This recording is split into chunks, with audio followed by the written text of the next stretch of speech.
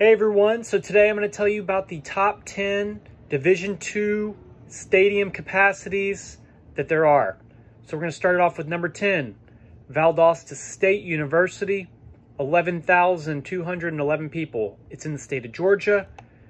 Texas A&M University, Commerce, 13,500 in the state of Texas. University of West Georgia, 13,733 people. It's in Georgia.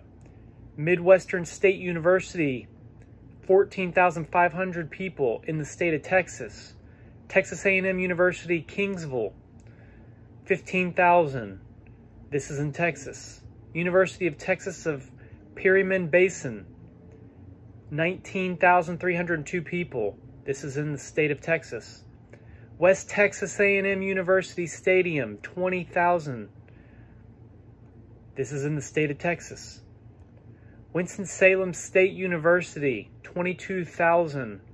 This is in the state of North Carolina.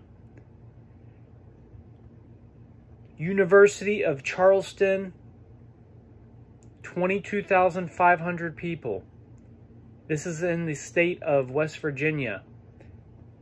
And the biggest Division II stadium seating capacity, 23,000.